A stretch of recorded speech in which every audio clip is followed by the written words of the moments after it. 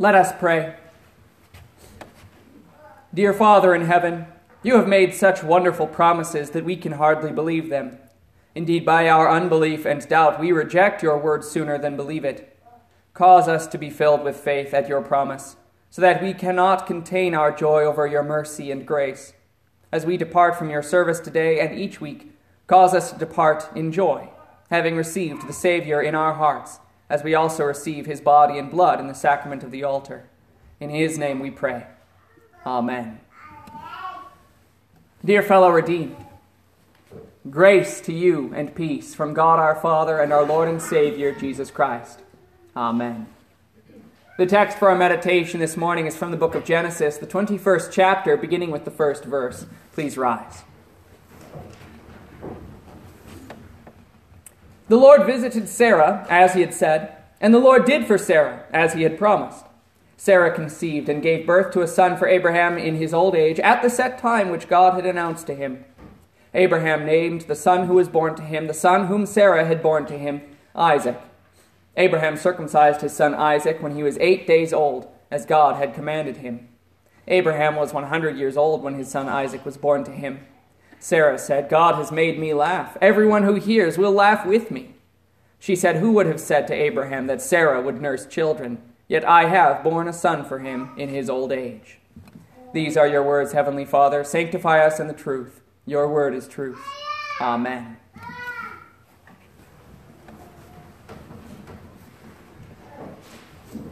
What wonderful promises God made to Abraham and Sarah, that even in their old age, they would have a child. And more, their child would be the ancestor of great nations, even kings, even the king. Compare the wonderful promises given to their ancestors and ours, Adam and Eve, that the seed of the woman would be the savior of their race, crushing the head of the one who had enslaved them to sin and death. Compare the wonderful promises throughout Scripture. Search the Scriptures, for they testify about Christ. Compare, then, the promises given to a young virgin girl engaged to be married, that she would bear a son without knowing a man, and her son would be the eternal God himself. This is the 5th day of Christmas. The song goes, on the 5th day of Christmas, my true love gave to me 5 gold rings. It's the one that makes children stop and laugh because of its sudden grandiosity in the midst of that silly song. But it is a grandiosity that fits the richness of the gift. It's been said that the 5 gold rings represent the first 5 books of the Bible. The books written by Moses, collectively known as the Pentateuch, or the Torah, or the Law. These books, these 5 books, lay the foundation of all human existence and of all the promises of God, with his plan of salvation. They are truly the gold by which we are made rich. Like the gold given to the Christ child by the Magi from the east, these words of God are meant to bring joy. That's because in this Christmas season, this is a time of happy news.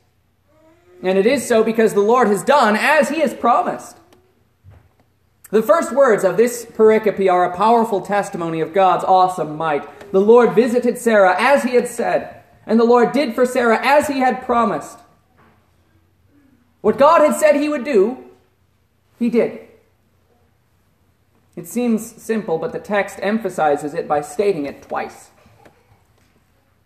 I'm going to wax poetic about Hebrew here for a moment, the language that the Old Testament was written in. You know how English poems usually rhyme? Roses are red, violets are blue, sugar is sweet, and so are you. Hebrew poems don't rhyme, but instead they use a device called parallelism. What this means is that it puts 2 phrases or sentences back to back, normally saying the same thing just in different ways. What we have in our text here is just such an example of Hebrew poetry. Ba'adonai pakad et Sarah ka'asher amar, vayaseh Adonai l'sara ka'asher diber. The effect is impossible to overstate. What God has done is emphasized. He did what he said. He did what he promised. And in doing this, he has done something indescribably beautiful. We celebrated the festival of Christmas this last week. Still within the 12-day Christmas season, we pay close attention to God's action in time, in the way he has visited his people. Take note, too, of the promises God still continues to make. What you should learn from this pericope, if nothing else, is that God's promises will not fail. Look how his promises were accomplished for Abraham. Sarah conceived and gave birth to a son for Abraham in his old age at the set time which God had announced to him. Now, some Hebrew for you again. The words here are the same words used in the previous verse. Ka'aser diber, as he had promised. Asher diber, which he had announced. Diber has this variety of meanings: promise, announce. At its base, it means to speak. Grammatically, the word diber is intensive. When someone speaks something, it's different from when that person says something. When God speaks, it's etched to last more eternally than stone. Heaven and earth will pass away, Jesus said, but my words will never pass away. So God had spoken. He had promised these words, but my covenant I will establish with Isaac, whom Sarah will bear for you at this set time next year. And that time came, and God's promises came true. You can see the parallels to the birth of another child, Jesus himself. When the set time had fully come, God sent his son to be born of a woman. Tracing the history of God's people in the Old Testament, we see that they almost always prefer to expect God's promises to come sooner. Abraham and Sarah thought that they were getting too old, so they tried to force the process along by having Abraham sleep with Sarah's handmaid Hagar to have a child by her. Eve expected the Savior to be the first son she bore and mistakenly believed it to be Cain. You've undoubtedly heard the phrase, "in God's timing." Usually people say that when they're talking about young people having kids. My wife and I heard it enough while we were grieving each of our miscarriages. Well-meaning folks would say, well, it will happen in God's timing. And I say they were well-meaning because they wanted us to have just this faith in God that Abraham and Sarah had after their initial impatience, and this faith that Simeon had waiting for the comfort of Israel outside the temple. Here's the problem, though, and here's what I want you to remember. There are things God has promised, and there are things he has not.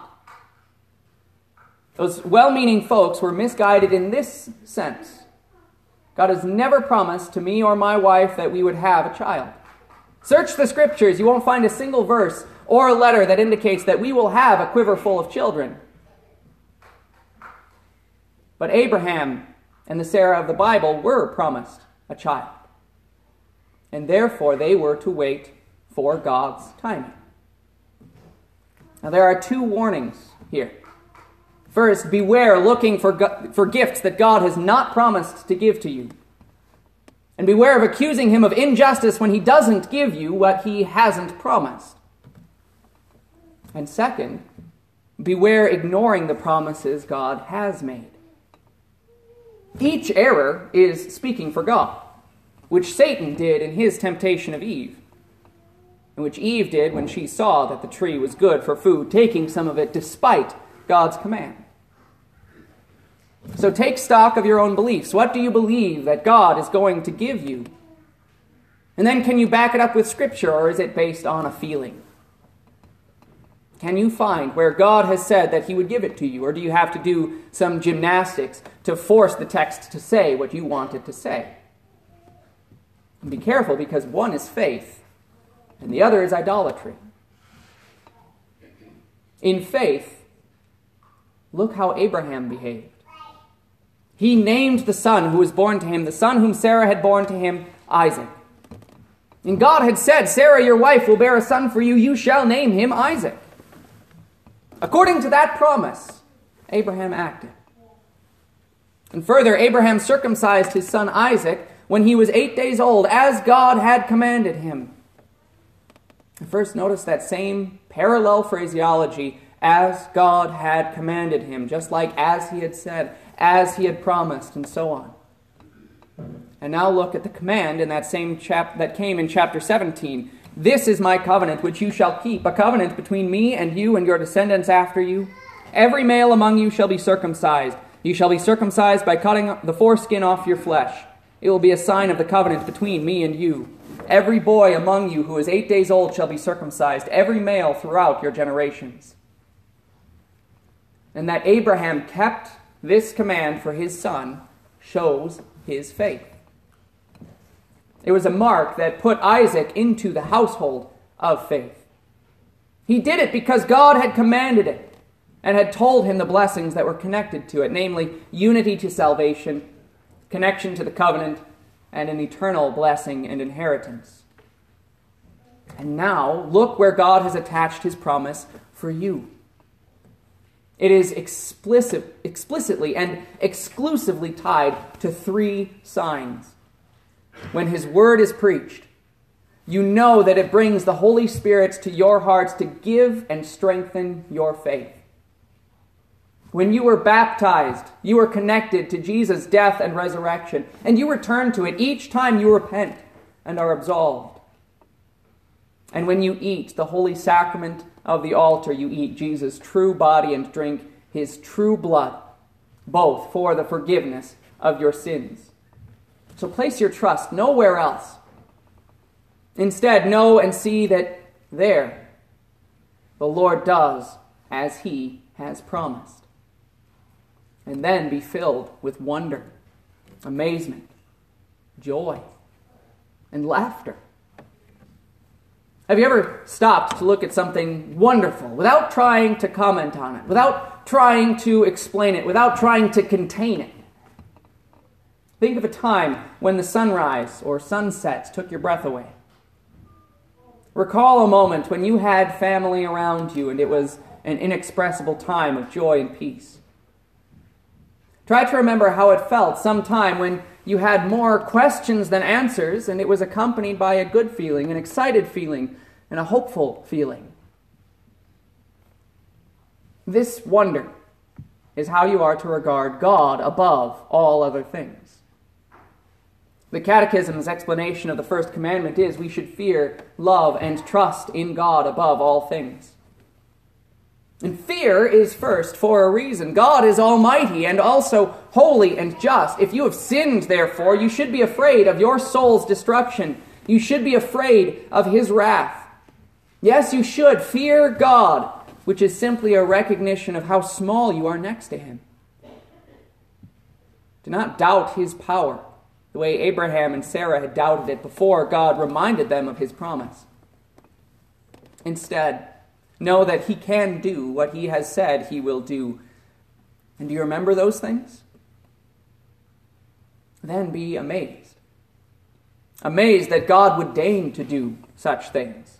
Abraham was 100 years old when his son Isaac was born to him. Sarah mused with amazement, who would have said to Abraham that Sarah would nurse children? Yet I have borne a son for him in his old age. And the answer to her question, which is, of course, rhetorical, is God. God did say to Abraham that Sarah would nurse children.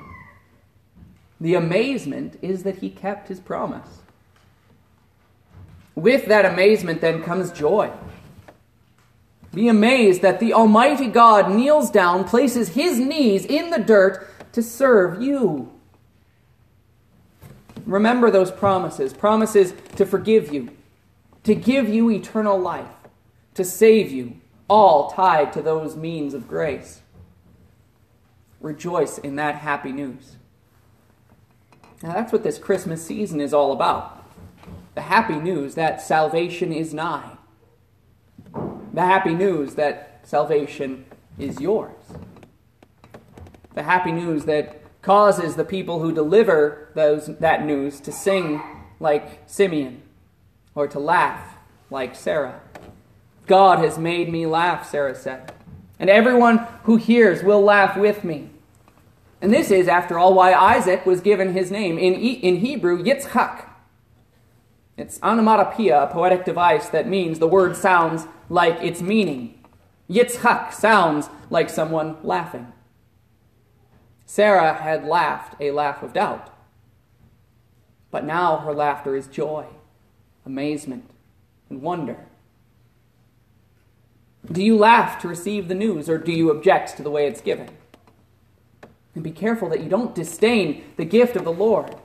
And He does give you such a gift. It's more precious than gold.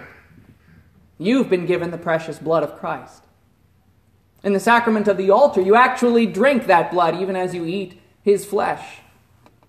But that blood washes you whiter than snow in baptism. And that blood is declared to you in the Word, proclaiming as having been shed before God to pay for each and every one of your sins. You are forgiven everything by God Himself, who became man to die for you. And then He rose from the dead. Doesn't that make you want to laugh? In some places, there is one Sunday out of the church year that uses gold as its liturgical color, as today we're using white. And that festival for gold is the festival of Easter. That's where we're looking next. Seeing Jesus' birth, understand what it means. God became man, which is a miracle of some magnitude in its own right. But He has given it even greater meaning, that the one who lived in the womb of Mary would lie dead in a rich man's tomb. But just as He left that womb to live a perfect life, He would leave that tomb to proclaim the life He won to the whole world, to you. That is the rich golden gift that the whole Scriptures deliver to you. When I say, therefore, that this is a time of happy news, I don't just mean the 12 days of Christmas, but your whole life now, and the life of the whole world until Jesus comes again. We call it a time of grace, in which the Word seeks out all who need salvation, and that includes you. God is pursuing you with this happy news that Jesus Christ is born to take your place under His wrath, and to give you His blessed place in eternal life before a loving and gracious God. Amen. Glory be to the Father, and to the Son, and to the Holy Spirit, as it was in the beginning, is now, and ever shall be, forevermore. Amen.